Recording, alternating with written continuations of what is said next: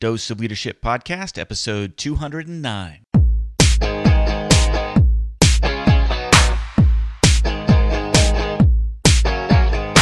Welcome to another episode of the Dose of Leadership Podcast, the show that brings you inspiring and educational interviews with today's most relevant and motivating leaders.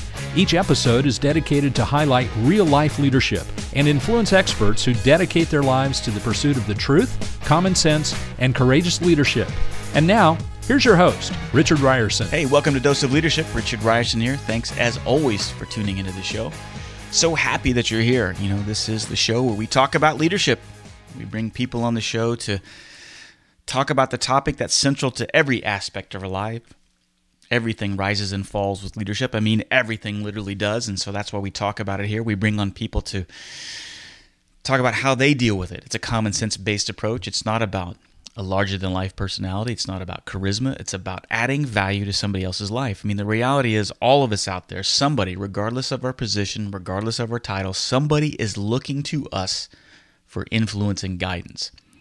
So it's in our best interest to do everything we can to learn about leadership, and hopefully this show can help you in the journey. That is its mission, as we break down in a nice conversational, common sense style, get to the heart of leadership and what makes people leaders, what they struggle with. All right, the guest today is Darrell Lyons. What a great guest. I really love this conversation. He has a book called Small Business, Big Pressure. It's a faith-based approach to and guide for the ambitious entrepreneur. Darrell Lyons is the co-founder and CEO of Pax Financial Group. And in addition to being a successful small business entrepreneur, he also founded the radio show Financial Mythbusters. You know, he's passionate about small business. You know, it is what makes our country great. You know, he writes about the challenges that face the entrepreneur, how overwhelming it is. He's got a great story about how it just, you know, he didn't know how he was going to make it. He took the leap. It was very scary for him. And I love his kind of out-of-the-mud story, as I say.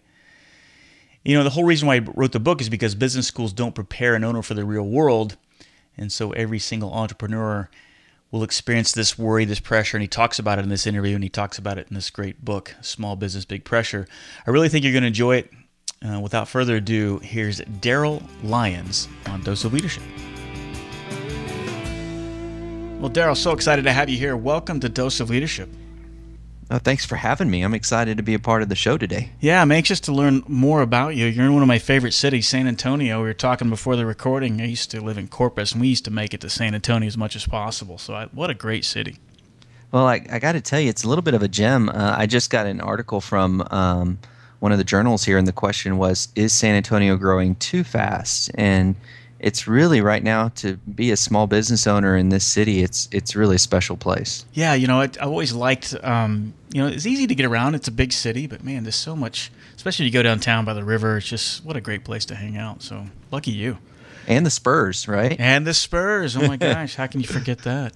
Well, gosh, I'm excited to learn more about you. You know, you're passionate about entrepreneurship, and you're passionate about tying your business with a faith-based approach. So tell us a little bit more about what makes Darrell tick. I mean, what are you all about? So, you know, I really enjoy small business, and what really, I got to tell you, it started real deep and young. When I was a young kid, my dad was very successful in the 80s, and he had a Marlboro in his lip and one of those Burt Reynolds mustaches. Right. And he was climbing the corporate ladder and making a lot of money. We had cars and boats and things like that. And he put his key in the door one day, and it didn't work. And he called the building manager. They said, "You're out." Corporate said, "You're done." And after that, we just struggled really our whole entire life financially. Wow. And it was weird because I reflect on that, and that was a time in my life that I manufactured a belief that I would never work for someone again.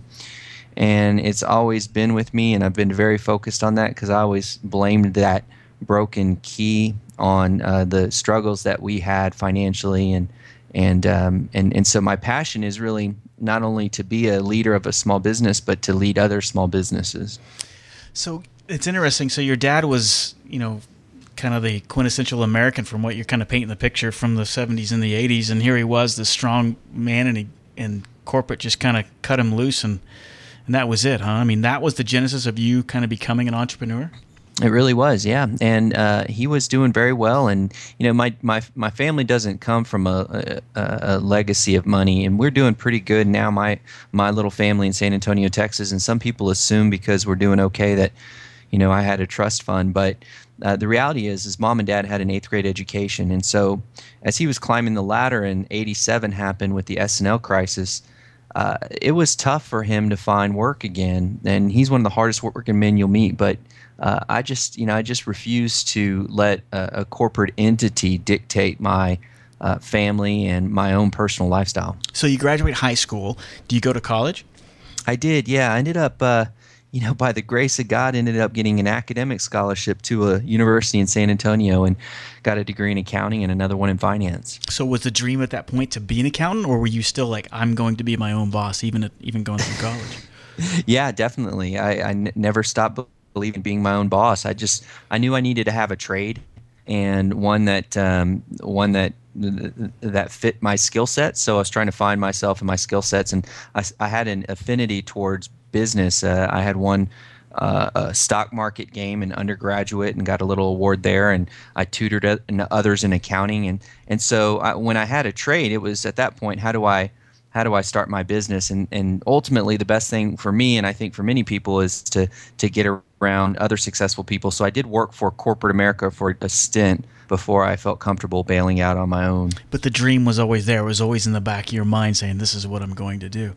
Yeah, I would consider it a fire. I mean, it was constant, and it probably nagged all those people that were trying to mentor me and groom me to be the corporate guy and end up on Wall Street or Chicago or New York. And the numbers and the dollars never fired me up, and that was probably frustrating a lot of people because that was a motivator. But for me, it was creating an autonomous environment. And so if I couldn't do that in the corporate structure, I was going to find a way out.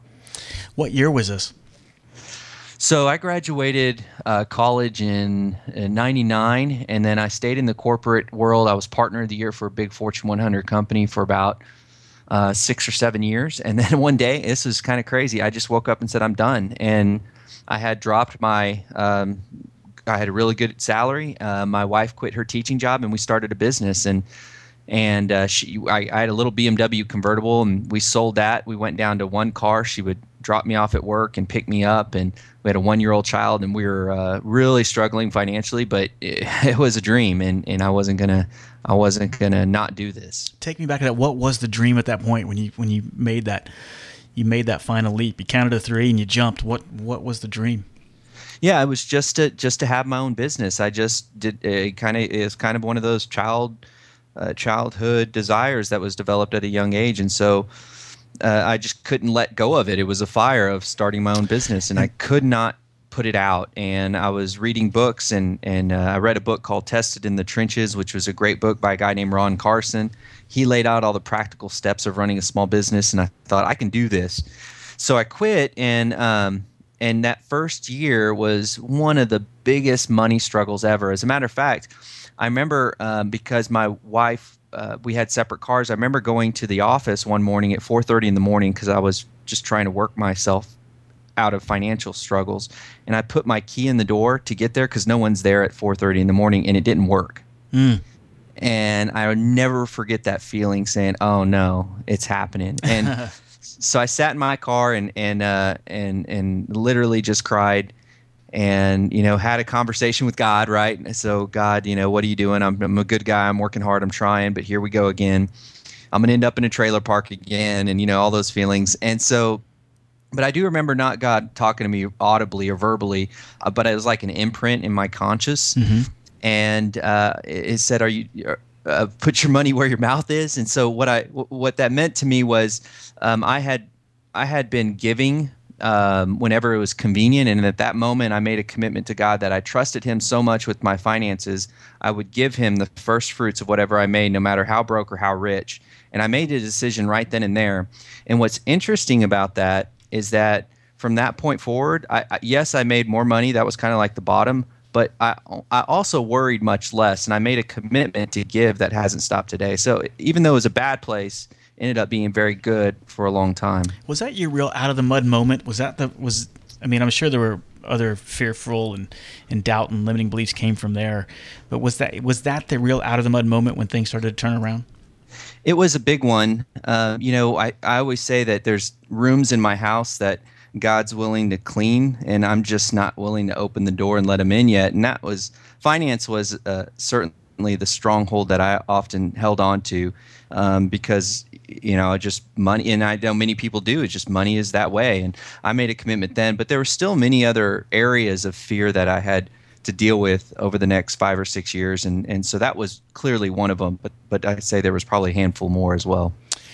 Why do we struggle? And this goes to people even if they don't even believe in God or not, it's still the same. I'm a strong believer. I believe in God like you, but and I believe that when something is put on your heart, it's almost like an obligation that you have to see it through. And the more fearful you are, or the more strong the calling is, the more aligned with the purpose, what you're supposed to be doing, then the stronger that resistance is going to be. And if you work through it, through faith, through persistence, tenacity, something magical is going to happen on the other side.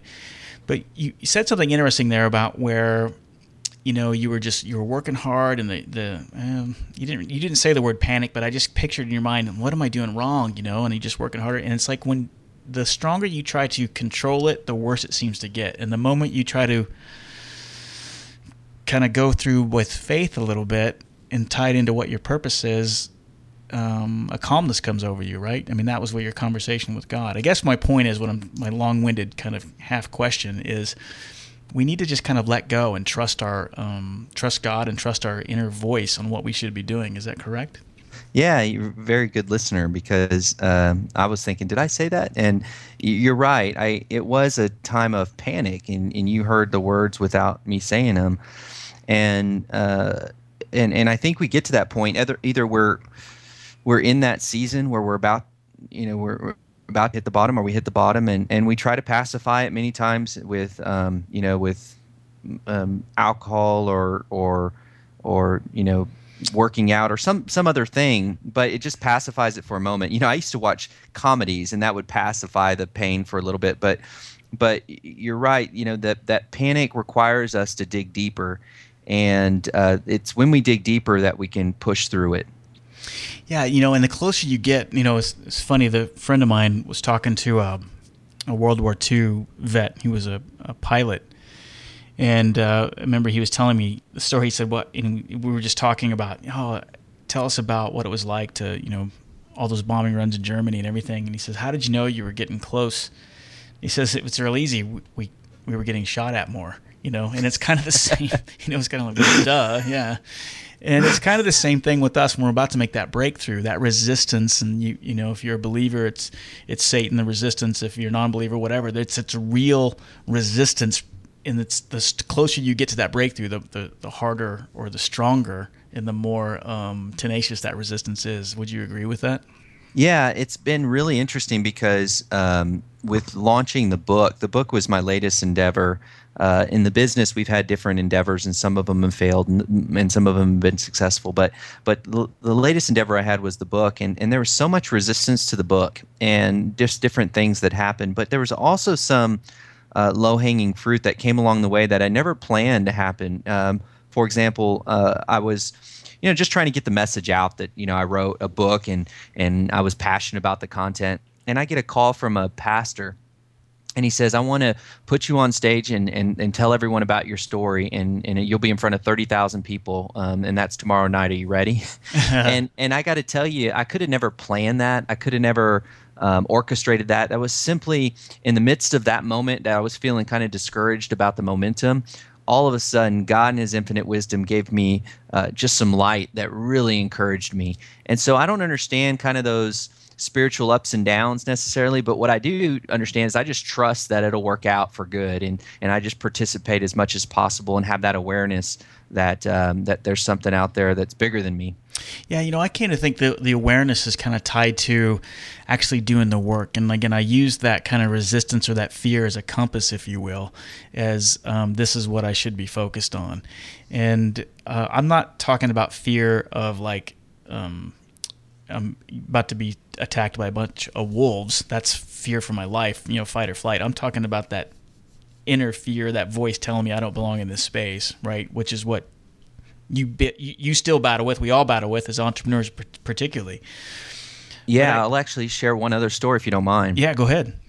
So it was about 5 years ago, and I was with my wife and daughter and son, and at that time I had 2 kids, and my wife was pregnant with our third, and I was my wife wasn't feeling that good, so I asked her to just stay home, and I was going to go get some groceries, and she stayed home with my son, and I took my daughter, who's 2, and we drove up the road to the grocery store in my SUV, and it was a beautiful day. It was February, and she asked to roll down the windows to feel the wind, and we rolled down the windows, and she, not long after that, kicked with her foot the electronic up button and had her finger wedged between the window and the frame. Oh, no.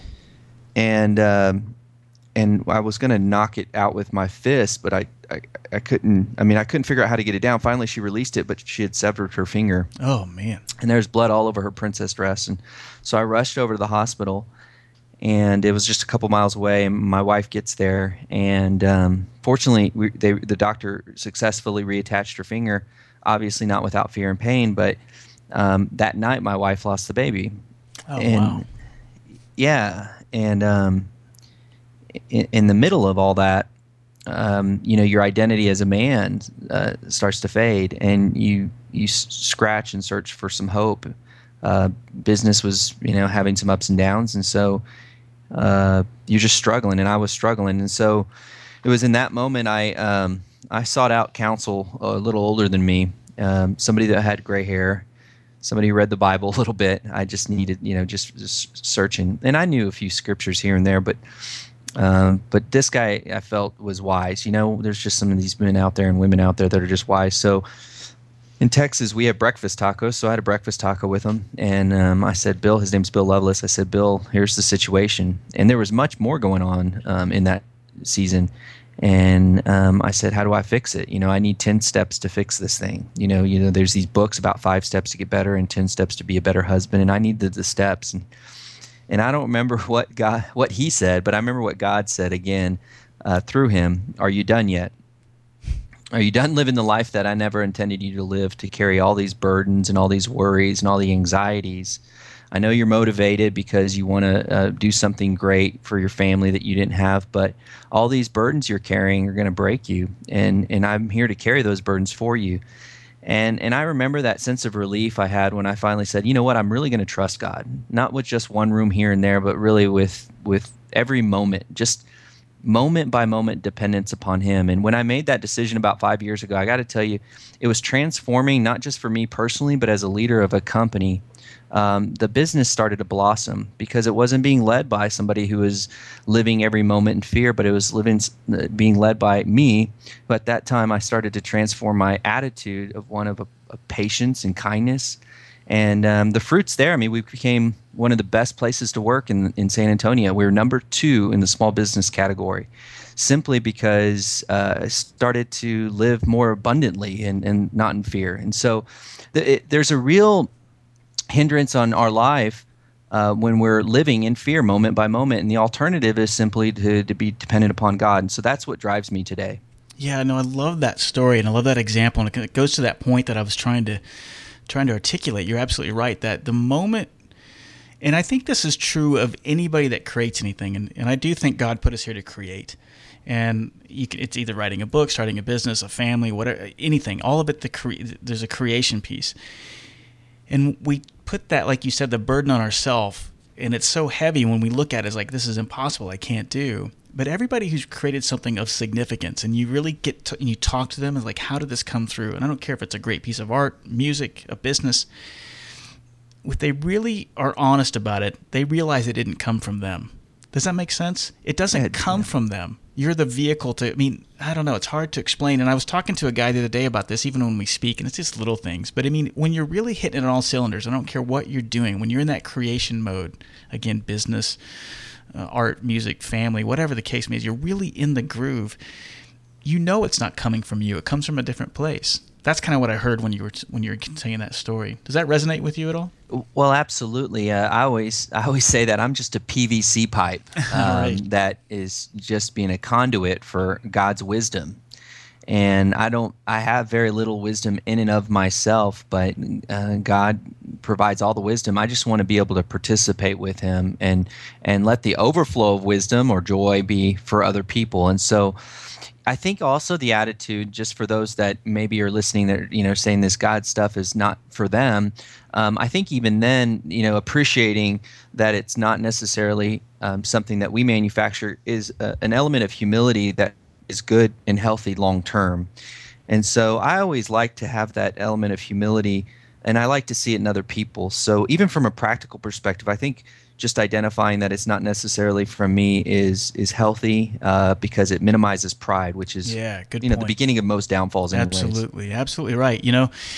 And have you ever read much of Stephen Pressfield before? I haven't. I talk about him a lot. I'm really in the book. I've talked about it on many episodes here, but The War of Art by Stephen Pressfield. Oh, yeah. I highly encourage you to check it out, and all the listeners to check it out, too, because he talks about that, and he believes in God, too. And a lot of what we're talking about here, he hits upon in the book. And there's a section in there, and he takes a quote from a guy named W.H. Murray, who wrote this thing about the Scottish Himalayan expedition. And again, this is a guy that was a mountain climber pre-World War II, and then he's fighting for the Allies, got captured early on, spent most of the war in a German POW camp. Never thought he was going to climb again. He started climbing again in the early 50s, and he wrote this book. And anyway, the point of it is he talks about that when you really commit yourself and you finally sit down, despite all the limiting fears, the doubt, the fear, all that stuff, when you totally commit yourself and don't listen to that anymore, then providence moves with you at the same time. And all sorts of things start to happen that would not otherwise have occurred, like all sorts of things that you just couldn't even imagine and or even dreamed of. And I just think that's kind of tied into what you're talking about there.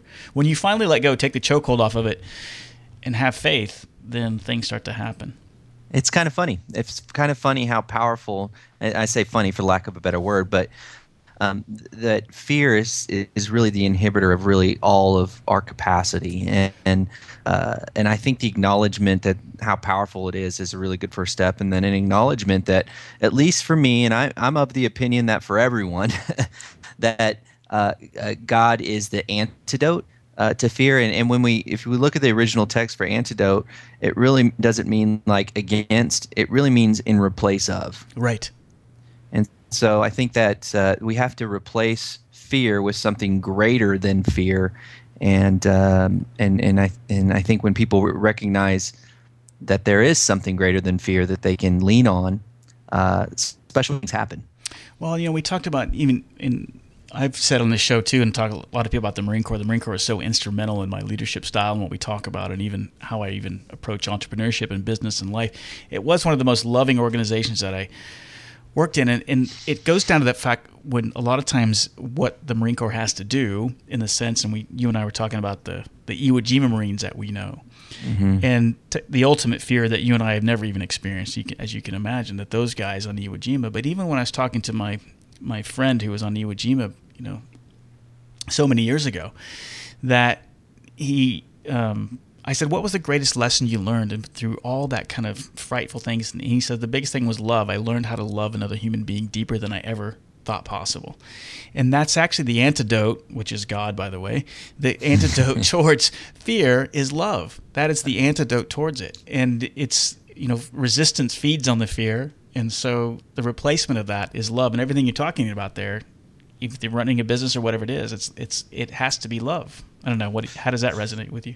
Well, I think it resonates with pretty much everyone, because I think everyone says, I can buy into the love thing, right? And so, to me, that's complete truth. And so, again, we're often scared to say this is truth and this is not truth, because then we pigeonhole ourselves. But north is north, and it's always going to be north. Right. And as far as I'm concerned, that what you said is true. Love, which is God, supersedes fear, and it's amazing what we could do if our fear was suppressed. And I get it. There's moments, man, where in the midst of the battle and the Iwo Jima, I can't imagine. And I had mentioned before the show that my grandfather had fought there at 16.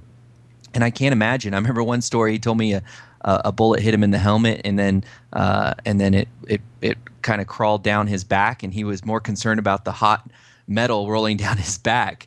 But in the a midst bullet hit him in the head, right?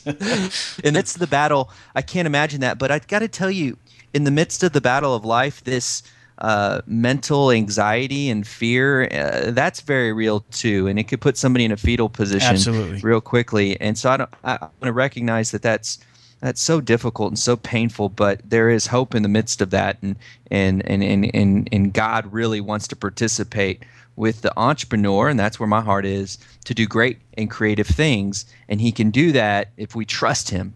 Yeah, I love it. But if we live in fear, it's very difficult for that abundant life to happen. Yeah, I love that you said that. You know, and for me, what helps me, and there are a couple things I think people should, or I've come to realize late in life, is that the fear doesn't go away. I mean, well, it does temporarily, but it's an everyday battle. It's not like you cross a delineation point and said, no more fear in my life, right? It's every day you got to square up your feet, square up your shoulders, and be ready to slay that dragon every single day, because it's going to be there. And I think if you can accept, number one, that it's always going to be there, and I think that if you can accept that if there's massive resistance or massive fear, you can almost look at that as good news, because if that's there, then you know that there's tremendous love there too. That's just once I started looking at it that way, I became comfortable with the chaos, I guess.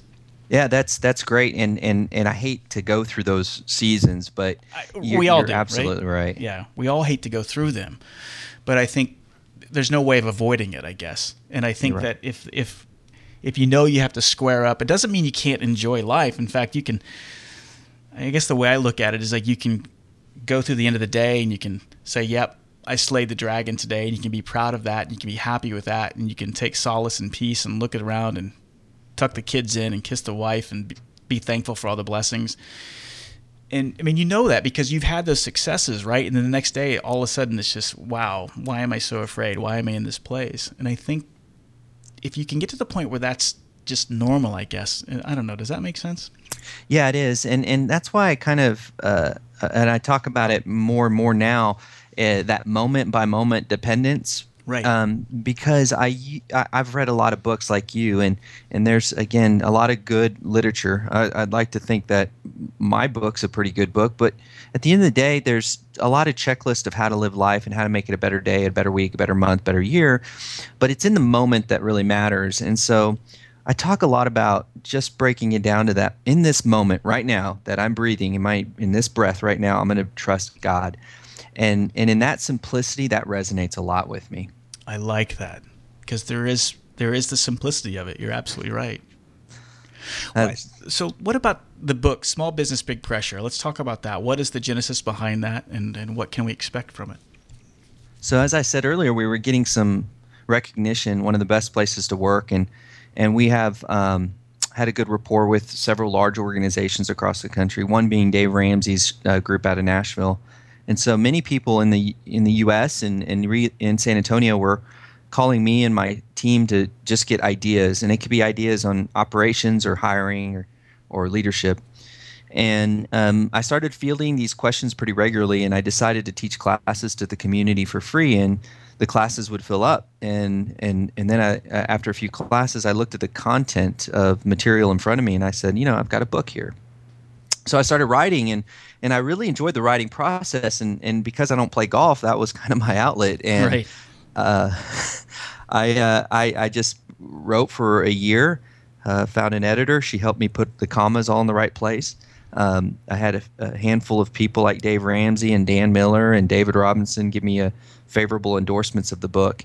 And the product is a product I'm really proud of, and it's one that wrestles with these issues that small businesses deal with of fear, but also puts in practical applications to, have a mission statement, have a vision statement, how to set goals, how to look at your cash flow, and I think that type of content was missing for me and the people I was speaking with. So I was really happy to put it together. So it's a playbook essentially about how you did it and how we can kind of apply the same steps, right?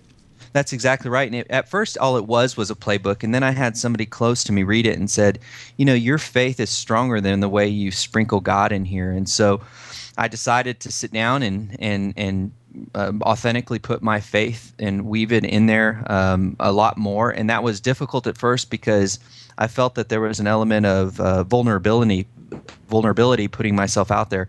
But I went ahead and did it, and I'm very comfortable because many people who read it resonate with the stories, because there's a lot of stories in there, and the message of hope in God as a small business owner. I love it. I love that you put I'm glad you went back and took the chance to be vulnerable, because that's where you're going to get the most, I guess, resonance from your listeners and your readers. Because let's face it, man, there's too much kind of plastic, banana, phony, baloney stuff out there. And so I think authenticity and vulnerability, I think, is the new currency, and I wish more people saw that. It's still difficult, but you're right. I've enjoyed hearing from other people and realizing that I'm kind of not alone here. So that's right. that's been fun. Well, congratulations on that, and it sounds like a great book, and I look forward to reading it. How can people get in touch with you and learn more about you? You've got the book, you've got a blog. How can people find you? Yeah, so you can go to Amazon and get the book. That's Small Business Big Pressure, and then you can also go to smallbusinessbigpressure.com, and you can contact me that way and see some of the resources there. I'm still a small business owner, so what I do with my book is not as full time as some authors, but I think they'll be able to get enough content on the website. And then again, if they need more, they can contact me, and be happy to communicate with your audience. Yeah, nice, clean website, real easy to navigate, and great content too. Reading your blog and preparing for this interview, a lot of great resources out there for anybody who's starting a business, and particularly if you want to tie faith into your business. This is a really good site, and I'm excited to read this book. This is right up my alley. Good. Well, thank you very much. I really appreciate it. Yeah. Fun last question. I always like to ask my guests here: if you had the moment to have this most fantastic, unforgettable night, and you could invite 5 people to the ultimate dinner party, alive or dead, who would those 5 people be? Oh, that's great. Well, I'm not going to say Jesus, because that's an easy one. But I will say, a good friend of mine, David Robinson. Oh, yeah. And I've just admired him over the years. Some people might not like this, but I've always liked George W. I would invite him, and maybe it's because I'm a Texas guy. Yeah. And then Dave Ramsey, somebody who I'd love to have. Yeah. Yeah. And Max Lucado, who's the pastor of my church. Love Max Lucado, yeah. Oh, is he really? He's your pastor? Yeah, Lucky you. Had dinner with him the other night, as a matter of fact. Great guy. And then I'd have to have my wife. It's just there you go. I couldn't have that much fun without her. Right. Well, great choice. Let me say about George W. I've interviewed Dana Perino and Eric Draper, who was his personal photographer for 8 years. I don't know if you knew this or not, but and Eric Draper was there during all the major events. This kid from South Central Los Angeles didn't have any interest in politics and ended up being his official photographer for 8 years. Wow. And his interview's on this podcast, shameless plug. But what I learned from that, when I was talking to him, what did you learn? He said that the thing that people don't know about him is that he knew everybody's name and their family's name. It didn't matter who it was, if it was the gardener, if it was the cook. He knew everybody's name, and he knew their family's name, and took the time to say hello to everybody. And it's just, I think that was the other thing too, is that he was always the first one at the meeting, never late. And he thought he was the smartest guy in the room all the time. Kind of a different picture of what everybody with the press paints on him, So, but I believe it. Yeah. So yeah, I'm a W fan too. What did you say? I'm sorry. I'm a W fan too. I think he's mislabeled and misrepresented by far. His book was real good, by the way. Yeah, it was. Oh man, what's a fun conversation. I look forward to meeting you someday. Since you're so close, we need to. I'd love to collaborate with you somehow. I don't know what it would look like, but I'm here at Dose of Leadership. You're always got a welcome home, and anything we can do to support you and Small Business Big Pressure. Always know you got a welcome home here. Hey, well, I appreciate it. It's very conversational. I enjoyed it. You have you do have a curiosity in people, like you had mentioned before the show, and I can tell. All right, man. Thanks for coming on the show. You got it. Thanks. Richard invites you to become a part of the Dose of Leadership community. Visit doseofleadership.com and sign up to receive his free Common Sense Leadership ebook, a guide that highlights how all of us can learn to become calm, confident, consistent, and courageous in all aspects of our lives. Richard is also available as a speaker for your next event. Richard specializes in practical leadership and change management. He has a philosophy of inspiring everyone to think and act like a leader, which is based on timeless natural principles and common sense. You can get more info by visiting doseofleadership.com.